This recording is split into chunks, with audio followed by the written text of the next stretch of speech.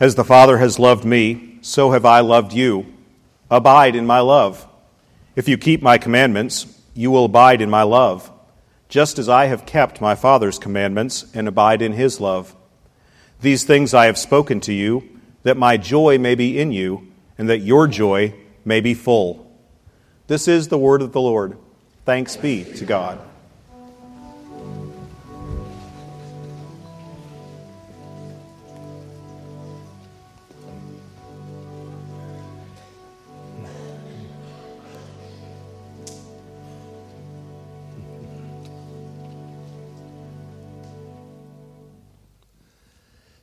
This morning, I'd like to continue on with the sermon series, St. Luke's on Broadway, as we look at Hello, Dolly. Hello, Dolly is one of the most successful musicals in Broadway history. It opened on Broadway on January the 16th, 1964. It would run for 2,844 performances for 7 years. It would not close until December the 27th, 1970. It would win 10 Tony Awards. It opened to great acclaim.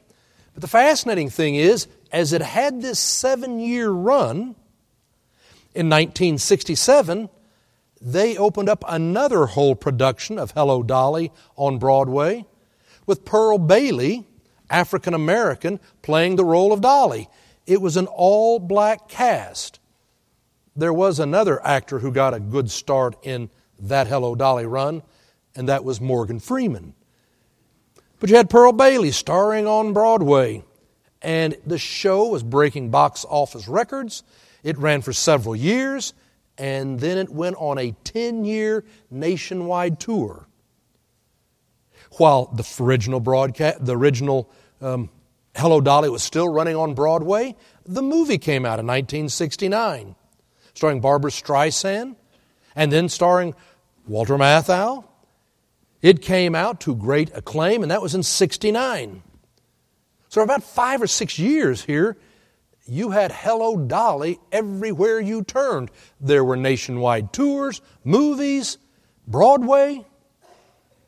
There has been 4 revivals of Hello, Dolly on Broadway, with the latest being April of 2017. Earlier this year, Hello, Dolly came back to Broadway with Bette Midler starring as Dolly Levi. Now, you got to look at Hello, Dolly and the story, and you wonder, why is it such a successful show that for 50 years continues to bring in the crowds? I mean, last week we were looking at West Side Story, a modern-day Romeo and Juliet, and there's all this pathos and drama. You don't get that in Hello, Dolly. It's a whole different kind of story. You may remember it if you have seen it. I mean, Hello, Dolly is about the 1890s, and Dolly Levi, who's a matchmaker. Now, I know we say we don't have matchmakers today, but I know you. I was visiting with a couple this week who's getting married who talked about how many friends had been trying to get them introduced and to get them together. No, you may not get paid like Dolly did. You know, that was her job back in the 1890s. Nobody thought anything about that. No, there was Horace Vandergelder. Horace Vandergelder was half a millionaire. He lived in Yonkers. He had Gelderfelder, the Horace von Gelderfelder's hay and feed company, and he wanted a wife. And so he hired Dolly to get him a wife. He was a middle-aged man, a curmudgeon, always grumpy. Just kind of think Walter Matthau. It's a good idea of who he's supposed to be. That's the kind of spirit that he was, and he wanted a wife because as he told Dolly, you know, a wife really does good at doing the chores. That's very romantic. So Dolly's supposed to find Horace a wife. And then, of course, there's his niece, Ermengarde. Well, she's in love with Ambrose, and he's an artist, and Horace doesn't feel like he makes enough money on a regular basis, so he's against the wedding. And then Horace has a couple of clerks And these are young men who are good young men. But they don't have a whole lot of experience out in the world. Their sole dream is to get to go to New York, and they want to go to New York so that they can have a great meal and see the lights and kiss a girl. Well, Dolly tries to help them all. And they all make it to New York. They all wind up at the same beautiful, fancy restaurant. There is chaos. And in the end, Dolly succeeds. She takes care of getting the young clerks hooked up with their wonderful new ladies that they've fallen in love with. And so Ambrose is getting a new wife, and she winds up marrying Horace. What kind of a show is that? I mean, you go through the show, what is it we can relate to with Hello, Dolly? With a kind of show that's going to end just so happy and everybody in love with a matchmaker in the 1890s. And yet for more than 50 years, it keeps breaking box office records. I think the reason is because the show, this musical, Hello, Dolly, really is about how this woman needs to choose to embrace life and to love. And all the people that she is dealing with must choose life and love. After struggles of different kinds in everybody's life, fundamentally it comes back. Will you embrace life and choose to love and bless life? It really is the question and the issue that the disciples are facing in our scripture lesson this morning. We go back to the book of John. We've been looking at the book of John for several weeks now in our St. Luke's on Broadway series. And John, as I was telling you earlier, is a little different from Matthew, Mark, and Luke. And we're reading again from Jesus' farewell discourse. It runs from chapter 13 through chapter 17 as Jesus is talking with his disciples, telling them that he is about to go away. He is going to die. Their dreams about life are about to die. They had dreamed of overthrowing the Roman government, that Jesus would be king. They would establish the kingdom of Israel. They had all these hopes and all these dreams. They were all going to die. They loved Jesus. He was going to die. They would no longer get to sit at his feet, gathered in some house, listening to him teach. They would no longer see him heal the sick or the lame. They would no longer break bread with him. Jesus was going to be taken away. They would know grief, and their dreams would die.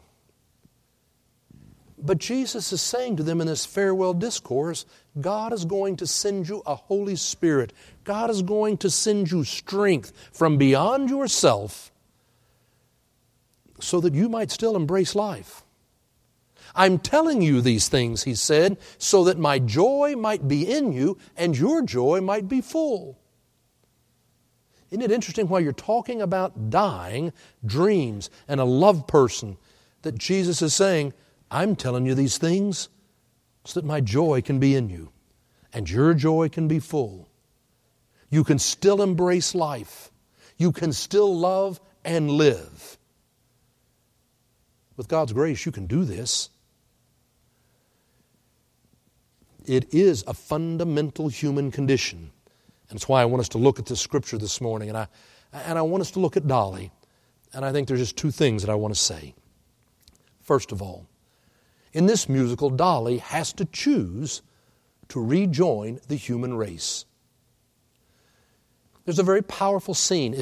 If you're seeing all the kind of funny things that go on in the big musical numbers, you may be missing the depth of really what's happening.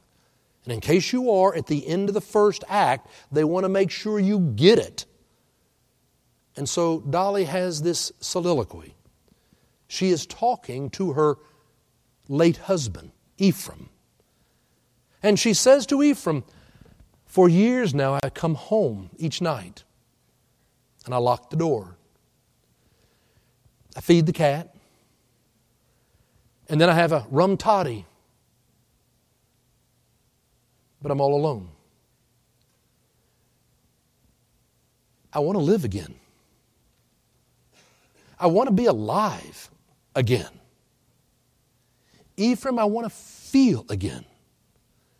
I opened my Bible and out fell an oak leaf.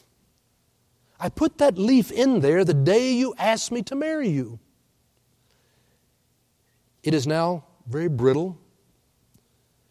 It breaks. It is colorless, lifeless, just like me. And then she breaks into a song. Before it goes on, and only I'm left, before the parade passes by, I've got to get in step while there still is time left. I'm ready to move out in front. Life without life has no reason or rhyme left. With the rest of them, with the best of them, I want to hold my head up high. I need a goal again. I need a drive again. I want to feel my heart coming alive again before the parade passes by. To choose to embrace life fully and to live when life has not been what you dreamed or wanted it to be. That's why Jesus was talking to the disciples. You're about to experience grief.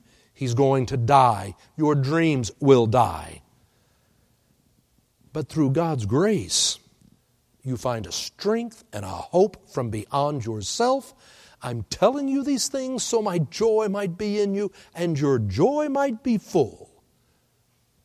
That's not going to be the last word in your life. You know, the first person to play Dolly Levi on stage was Carol Channing. And Carol Channing kind of owned the role. I mean, that really became her. She played it for more than 5,000 performances. She played it on Broadway. She played it with a touring company. She's played it in revivals on Broadway. 5,000 performances. Carol was very much known, really, as Dolly Levi. It was interesting. You know, she's now in her mid-90s.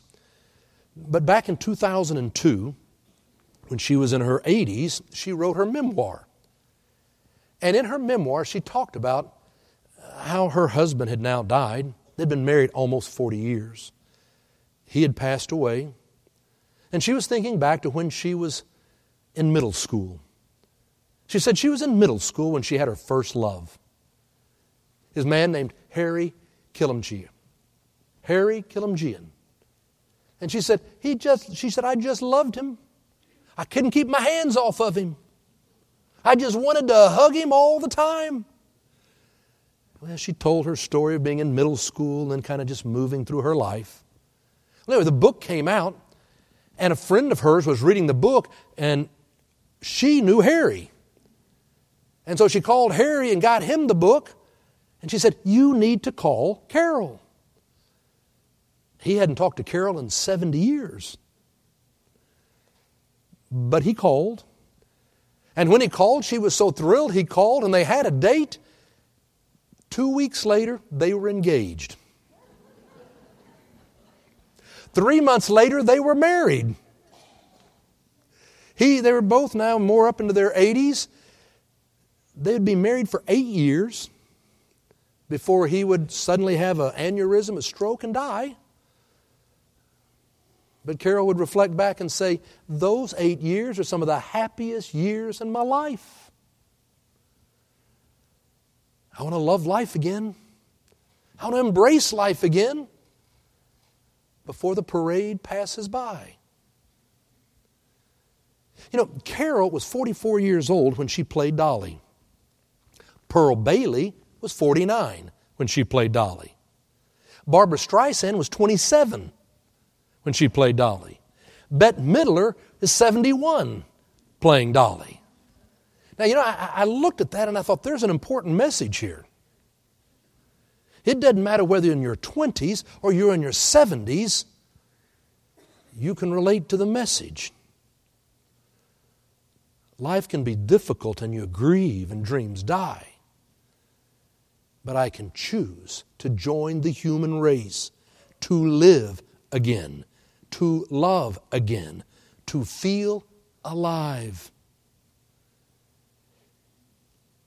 Bette Midler is 71. I've been working on this series for quite some time. I knew the shows we're going to be looking at, so I'm always reading and trying to listen. I saw an interview with her months ago now, before the show opened on Broadway. And it was fascinating to see Bette Midler now at 71 years old. And she was so excited about the role. You know, she's won a Tony Award for her performance now on Broadway. No, she's carried it, and they're packing the house night after night. But she told about her life and growing up and how she grew up in Honolulu. That's where she was born and raised. Her parents were Jewish. Her grandparents were Jews escaping out of Russia and Poland. They were growing up in Honolulu, and she said her mother was a seamstress. Her father painted houses and painted ships for the Navy. But she said it was not a happy upbringing.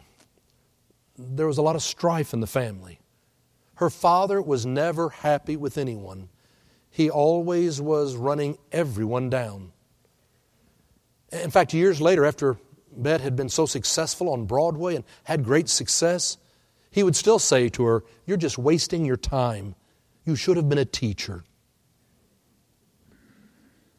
No, when you never get affirmation and you never get any kind of love, well, you try to get out of there as fast as you can, and that's what she did as a young person. When she could finally leave home, she went to New York, and there she went and auditioned, and lo and behold, she got a part in Fiddler on the Roof on Broadway. First time to be on Broadway, from 1966 to 1969, in Fiddler on the Roof. She had two sisters. One of them came out to New York to see her. And while she was there in New York, she got hit by a taxi cab and was killed. The grief that she felt, almost guilt that she felt. Bette would leave New York, and she would go on to movies and television, recording, but she never came back to be on Broadway until now. It's been 50 years since she's been on Broadway. She was 39 years old when she met her husband. They dated for 3 months and got married. Still married to this day. They had a child, a little girl, and then she got pregnant again and had a miscarriage. There would be no more. She talked about her life, the ups and the downs, the joy and the pain. And now at 71, she looked so calm. She had streaks of pink in her hair, and the person who was doing the interview asked her about it, and she said, "Why did you do it?" And she goes, "It's fun. Isn't it just fun?" No, she just looked at her life, and the person said, "Well, when you look back and you're thinking about your career," and she stopped him and said, "I don't ever look back. Never. Ever. For if you're looking back, you can't see where you're going. And I'm wanting to live life before the parade passes me by." To choose to embrace life, to join the human race. It is a fundamental choice that every person must make, because every person will deal with grief and loss of dreams. Jesus talks to His disciples and He says to them clearly, "I'm going to die. Your dreams are going to die. But God is going to give you His Holy Spirit to give you strength and grace. I'm telling you these things now so that my joy might be in you and your joy might be full." Can you embrace life? Secondly, for Dolly, well, her mission was to lead people into love. Her mission was to share love. to bless life. Whether it was going to be Cornelius and Barnaby, the clerks there for Horace, whether it was going to be Ambrose and Ermengarde, whether it was going to be Horace. No, her mission in life was to share, love, and bless life. You see, if you choose to say, I'm going to embrace life, then you're also saying, I'm really going to choose to embrace love and be there to bless life. The big question for Dolly was, will you love again? She's the one who had to embrace life again, to love individually again. Well, there's a very poignant time when she is talking to her late husband, Ephraim. And she keeps saying, Ephraim, I need you to give me a sign that I can go love again. Give me a sign. The very end of the show, there is a sign. It is from Horace. Horace has finally come around and decided to ask Dolly to marry him. But now she isn't sure. Should she say yes? She's waiting for the sign, and suddenly Horace gives a quote that was Ephraim's favorite quote. And the quote was simply, money is like manure. It's not worth much unless you spread it around and help a lot of young things grow. Money is like manure. It's not worth much unless you spread it around and help young things grow. That's what Ephraim had always said. That's what Horace said. For Dolly, it was a sign. And that's what she was doing, was spreading love around and helping love to grow. That's how you start to embrace life. It's about Dolly coming back to life again because she's going truly to love. Pearl Bailey was such an amazing lady. You know, Pearl Bailey, here she's African American, growing up in the United States, 30s, 40s, 50s, 60s. Such a turbulent time in our country, being torn apart by race, bigotry, prejudice. And yet living with all that she had to go through, she embraced life. She was someone who loved life and she loved people.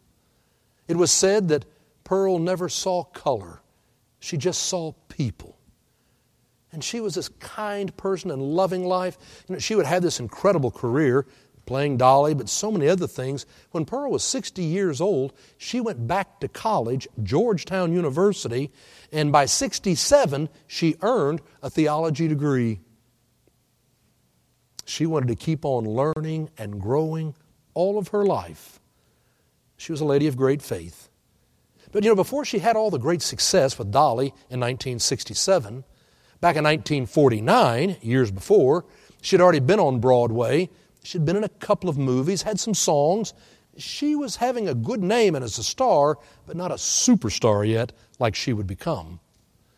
Now, in 1949, there was a club owner there in Greenwich Village at the Village Inn, and he decided he'd been having lots of people come and play in the club who, they were okay, but they were all amateurs. He wanted to get a name that would draw a crowd. And so he went to Pearl Bailey and said, would you come play in my nightclub? Could we sign a contract? You could come here for a while. I think it will generate new patrons and maybe give us a great boost. Because right now he just had all these amateurs. She agreed to come check it out. She came to the club that night. There was a young man who was performing. His name was Joe Barry. It turned out that Joe had been coming to the club for a long time. He was always there every night, hoping that someone might get sick or they needed a number for a transition. He would sing for free. All he ever got was a drink for singing. I mean, he just wanted a break. And the only way he knew to get a break was go to the club and have a chance to sing. And sure enough, Pearl Bailey was there. And in the end, she went to the nightclub owner and said, I will agree to come and play your club if you will sign this kid to be my opening act. Well, the club owner went to Joe and said, Pearl Bailey wants you to be the opening act for her performance. I was about to give you the boot, but you get the show. And so Joe suddenly is now getting to work with Pearl Bailey. He's an Italian kid, white kid, and here's Pearl Bailey taking him under her wing, showing how do you work and reach out to the crowd? How do you have a song to warm them up? How do you speak to them? I mean, she started teaching him, here's how you put together your show. Well, because Pearl Bailey's there playing and he's now learning, other people show up, and one of the people who shows up is Bob Hope. Bob Hope's there to see Pearl Bailey, but also sees Joe Barry. And he is so impressed that he signs Joe Barry to a contract at Paramount in order to go tour with him. But he says to him, I don't like the name Joe Barry. His name was actually Anthony Dominique Bernardo. And he said, I think we need to do something different still. How about if we just go with the name Tony Bennett? And so Tony Bennett began to tour with Bob Hope. And Tony Bennett is in his 90s and still singing today, but he will tell you that it's Pearl Bailey who opened the door for him, who blessed him. She was so kind and good to him, and he knows that he has life because of her. To spread the love around, to be there to bless life. If you're going to embrace life and you're going to live, it also means you're going to have to choose to love, to spread it around and to bless life. The song that we all think about when you think about this musical is Hello, Dolly. It's a song that was made so famous by Louis Armstrong. It's really fascinating because the song Hello, Dolly, if you watch the movie or you watch the musical, well, sometimes it's sung by Dolly and sometimes it's sung by other people, and there's different places it can be in the show. It really is sung in many different kind of ways, but it was Louis Armstrong who sang it that really brought out the meaning as he sang the song basically to Dolly. Louis Armstrong, you remember, grew up in New Orleans during a time when life was tough, incredibly poor, the poverty, and again, the racism that went on in New Orleans. This black kid growing up, I mean, he had nothing.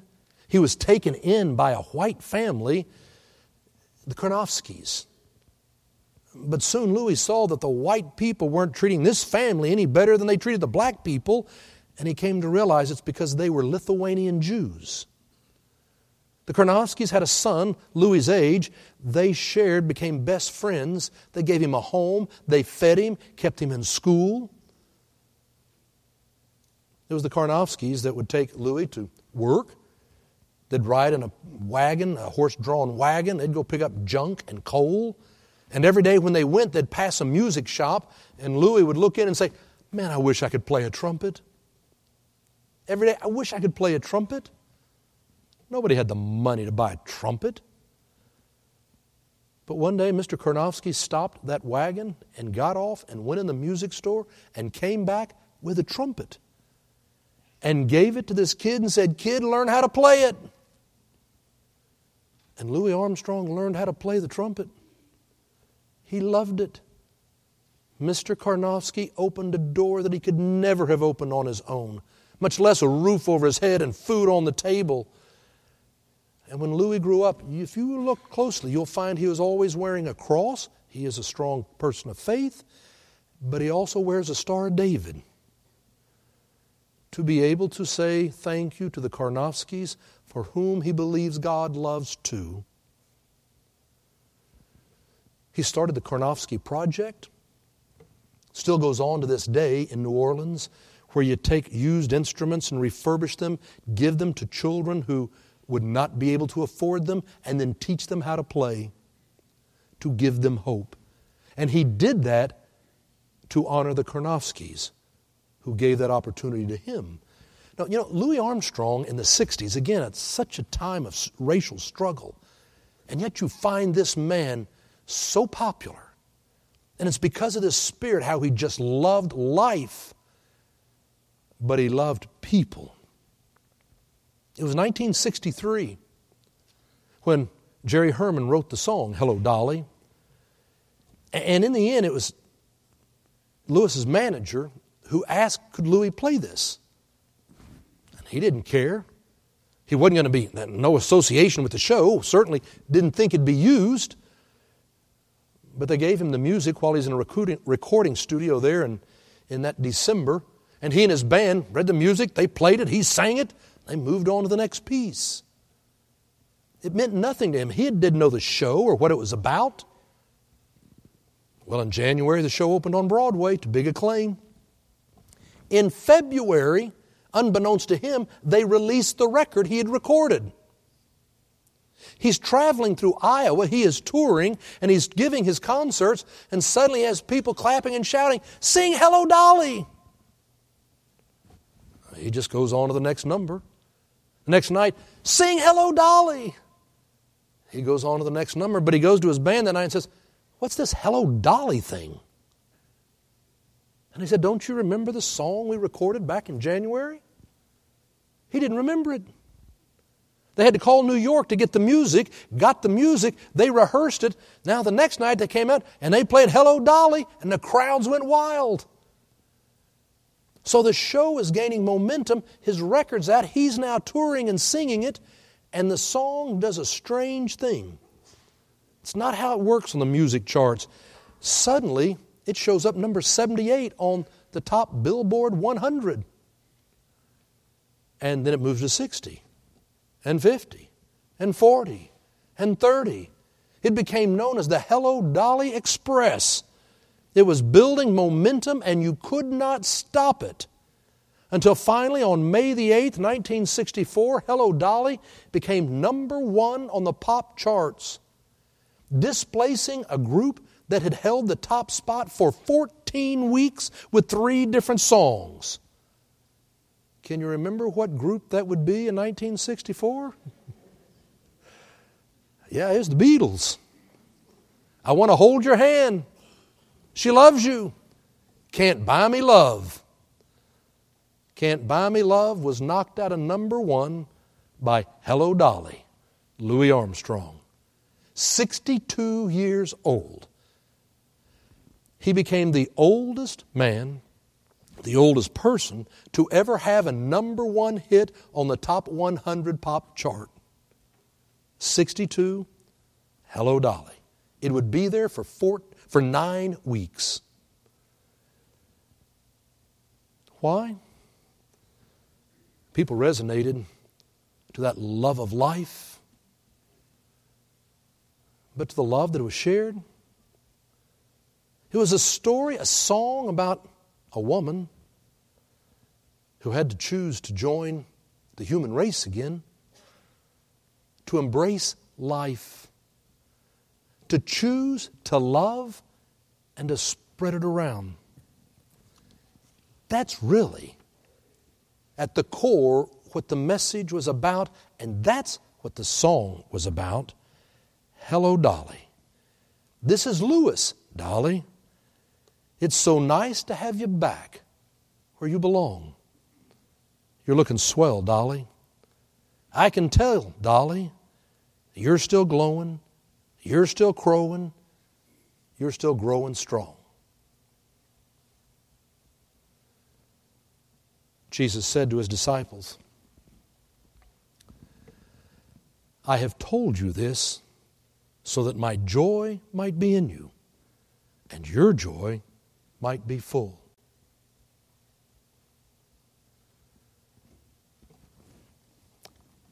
It's in the name of the Father and the Son and the Holy Spirit. Amen. Let each of us lift up our own silent prayer.